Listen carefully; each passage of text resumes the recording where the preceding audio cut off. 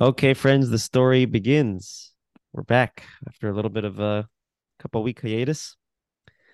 We are on the bottom of page 31, and today we're going to explore Ashrei.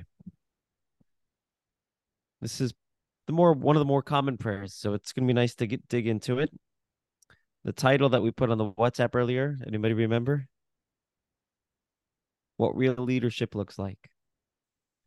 And what you're going to notice, hopefully by the end of today's discussion, the next half hour or so, is that today's theme, last week's theme, the week before, and probably the future themes for the next several weeks, pretty much the same, pretty much overlapping. Because again, why are we going through all these praises? It's not because God needs to be praised. He has a very healthy self-esteem, but it's for us to better internalize who God is. That's why we begin prayer. Again, the meat and potatoes of prayers, the Shema and the Amida, but we have to work up to that. We start by praising God. The more we praise God with the framework that our sages have given us, the more we can internalize who God is. The Talmud says something fascinating about Ashrei. So just before we talk about the Ashrei, from page 31 until page 35, we read the last 5, 6 chapters of the entire Psalms. The next 6 pages, 5 pages, is really cut and paste from the end of the book of Psalms. King David's praises to God. And the Talmud says that anybody who recites the Ashrei, the Tehillah LeDavid prayer, the third verse starts with Tehillah LeDavid. The 2 prior verses are actually taken from other places. But anybody who recites this prayer 3 times a day is going to go to Olam Haba, is going to enter the world to come, the world of paradise. Uh, so I must admit I've heard that before, but I've been confused, and maybe you're going to talk about this, but in the Siddur, um, the the verse that starts Poteach, I heard that that's the one you have to say 3 times a day, or you have kavana for it. But you're Right. So saying, that's when you specifically have kavanah for, and you'll soon see why. How that represents the pinnacle. So when the Talmud actually mentions that when you say this entire psalm 3 times a day, we say it twice during Shachris, one by Mincha.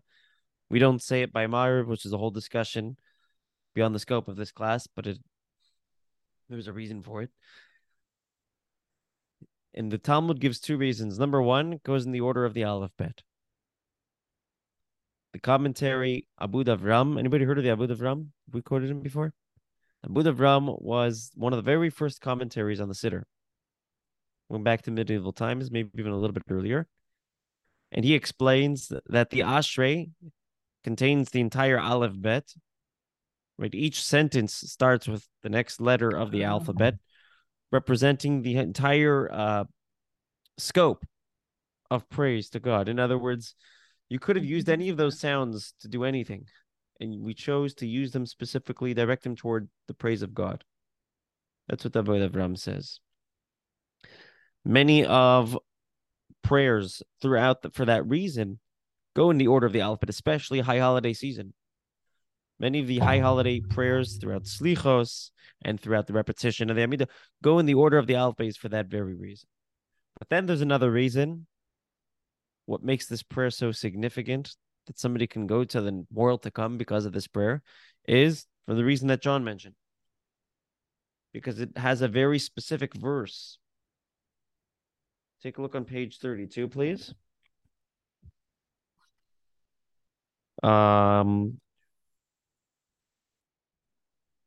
13 lines from the bottom. You see it? You open your hand and satisfy the desire of every living thing. All of our needs come from God. Let's read that in the Hebrew. 9 lines from the bottom. You see how efficient Hebrew is? Less words. Poiteach et yadecha, you open up your hand. Umazbia, you satiate, you satisfy. L'chol chai, to all living ratzon will, to all those every living thing's will and desire. Because of these 2 reasons, you enter Olam Haba. I'll be honest. I read this Talmud piece of the Talmud. It's from Tractate Brachot a couple of months ago, and you know what I said to myself? So it sounds nice. It has the alphabet. It says you open up your hand. It has that unique special verse. But why is that relevant? Why is that going to get me into Olam Haba? Why is that so worthwhile saying every single day? So one of the commentaries known as the Olat Re'iyah. The Olat Re'iyah is a collection of teachings by Rav Kook. Anybody heard of Rav Kook? Kook was one of the very first chief rabbis, Ashkenazic chief rabbis in the state of Israel, before it was even a state, the turn of the 20th century. So his son collected Rav Kook's teachings in a book called Olas Re'iyah, Olat Re'iyah. And he says it's these two traits of the Ashrei that tell us who God is all about, which is what Olam Haba is. This is what the future world is all about. The future to come is all about seeing the truth. On the one hand, God is the ultimate of greatness, from Aleph until Taf. It goes in order of the Aleph base, from A to Z, from beginning to end. He is the beginning. He's the end. He is, was, will be. He checks all the boxes, every category of praise.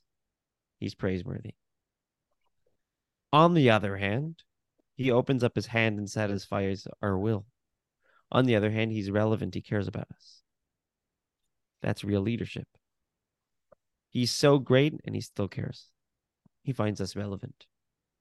We matter to him. That's what the Ashrei is all about. That's what God is all about. That's what leadership is. If you want to learn leadership, we learn from God. They say the difference between a boss and a leader. A boss is hung up on how much great they are and how much in charge they are. And a leader is focused on whom they're leading, not on themselves. God is so great, and still he cares about our desires. He cares about our will. And he opens up his hand and satisfies our will. All of our needs are taken care of because of him. He's great and he's relevant. You see, God has I've mentioned this before, but Groucho Marx used to say, why would I want to be part of a club that wants me as a member? why would I serve a God? You know, in other words, if God is taking interest in me, why would I serve him? And if God doesn't take interest in me, he's not really relevant, right? There's this occupational hazard.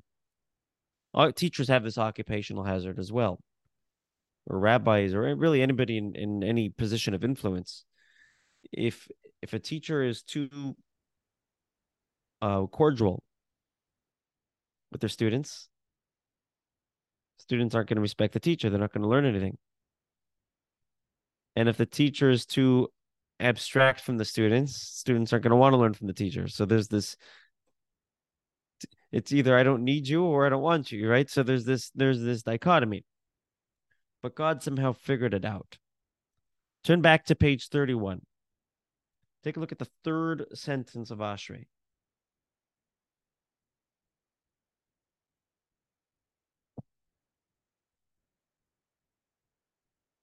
A psalm by David. Do you see it?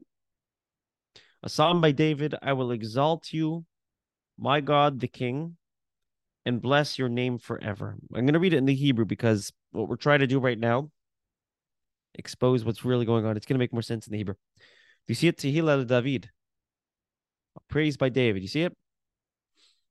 Third line. Aromimcha, I exalt you, Elokai, my God, Hamelech, the King. Va'avarcha shimcha, and I bless your name, La'olam va'ed, forever and ever. There's another way to read this.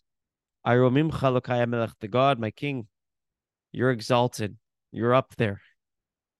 You're the greatest of the great. Right, from A to Z, as we said, from Aleph to Taf.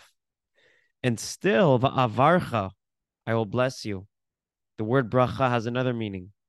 Bracha is also a channel. I will channel you down into this world. Shimcha, by your name, by calling your name.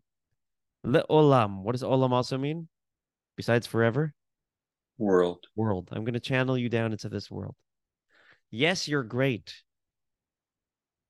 because you're not of the world. You're above the world. You're the creator of the world. Yet I will channel you down into this world and show and realize through prayer, through Torah, through mitzvahs, how relevant you are. So the Talmud, we mentioned this last time, but I just think I just love this analogy. The Jerusalem version of the Talmud. There's two versions of the Talmud. Right? We just celebrated completion of the tractate. So, Mike, when you run out of tractates in the Babylonian Talmud, which is what you studied, you'll have more to move on to, because there's a Jerusalem version of the Talmud. It's actually an earlier version, came about 100 years earlier. So, is it a complete set that talks about different or complementary issues to the Babylonian Talmud? It's the same Mishnah. The Talmud is essentially like a commentary on the Mishnah. So they're discussing seeing the same Mishnah, but it's for the most part a different group of scholars that had a different style of studying. And it was a different era. It was about 100 years earlier, and there were scholars in Jerusalem, not in Babylon, and they had a very different way of studying. You know where it's most apparent? In the size of the books. The Jerusalem Talmud's shorter. They had more clarity when you're in the land of Israel. In a more spiritual zone, you have more clarity.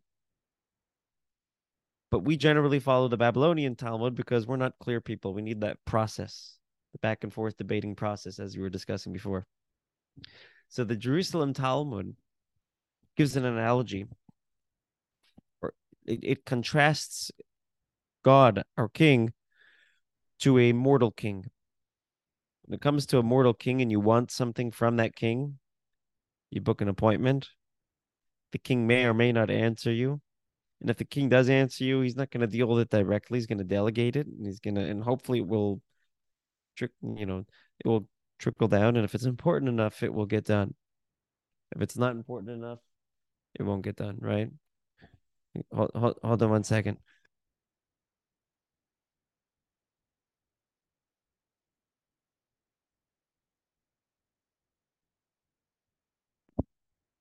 Okay, sorry about that.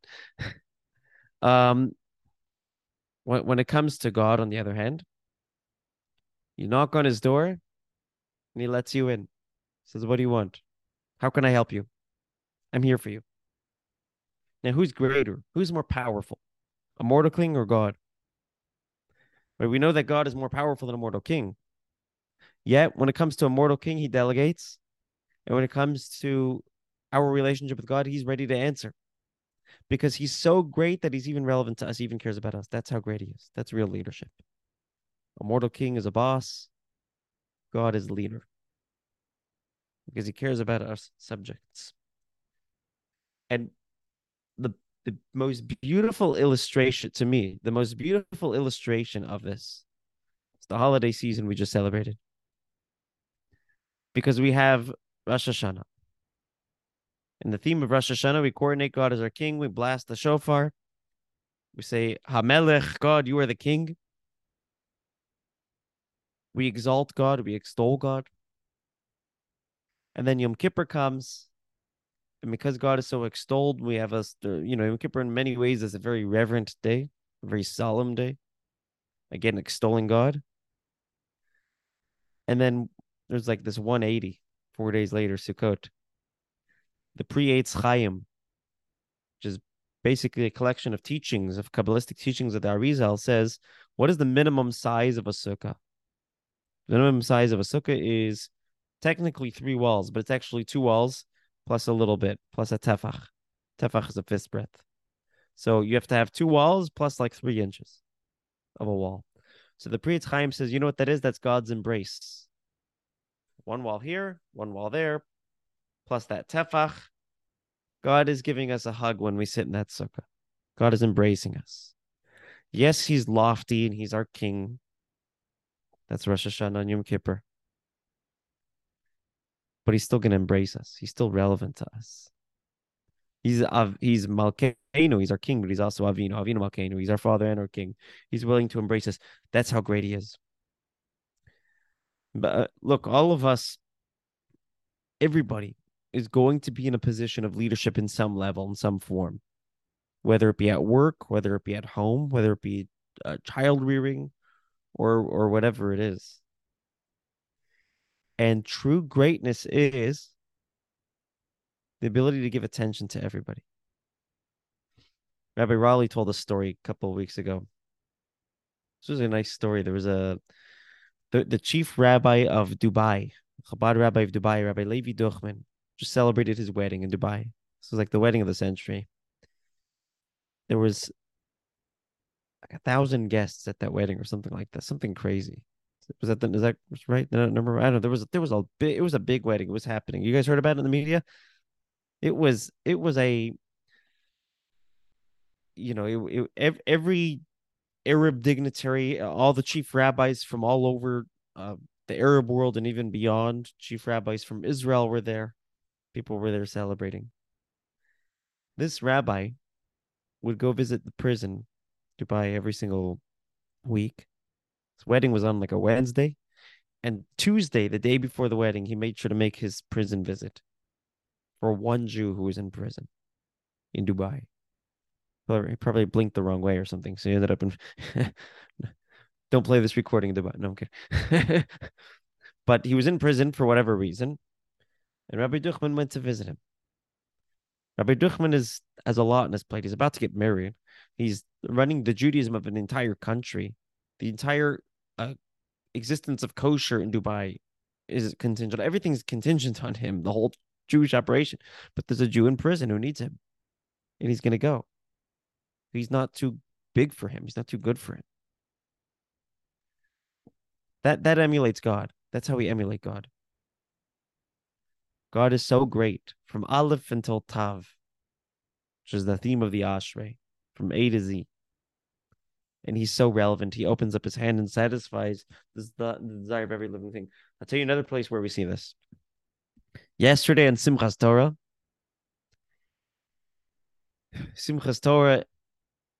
is probably the most spiritual of days. It really is. We live in a different plane on Simchas Torah. You have energy that you didn't know you had.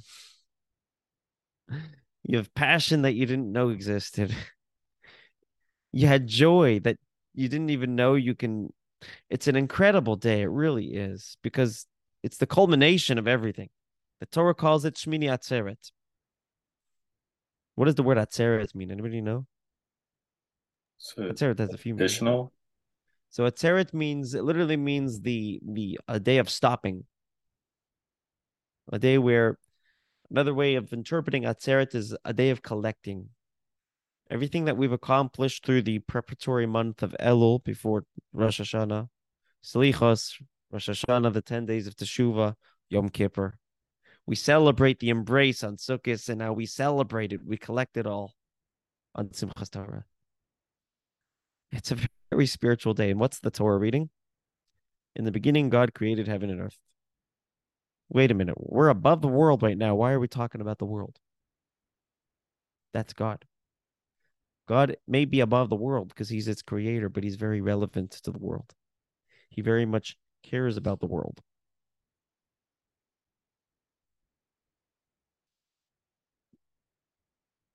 There's a teaching from Rabbi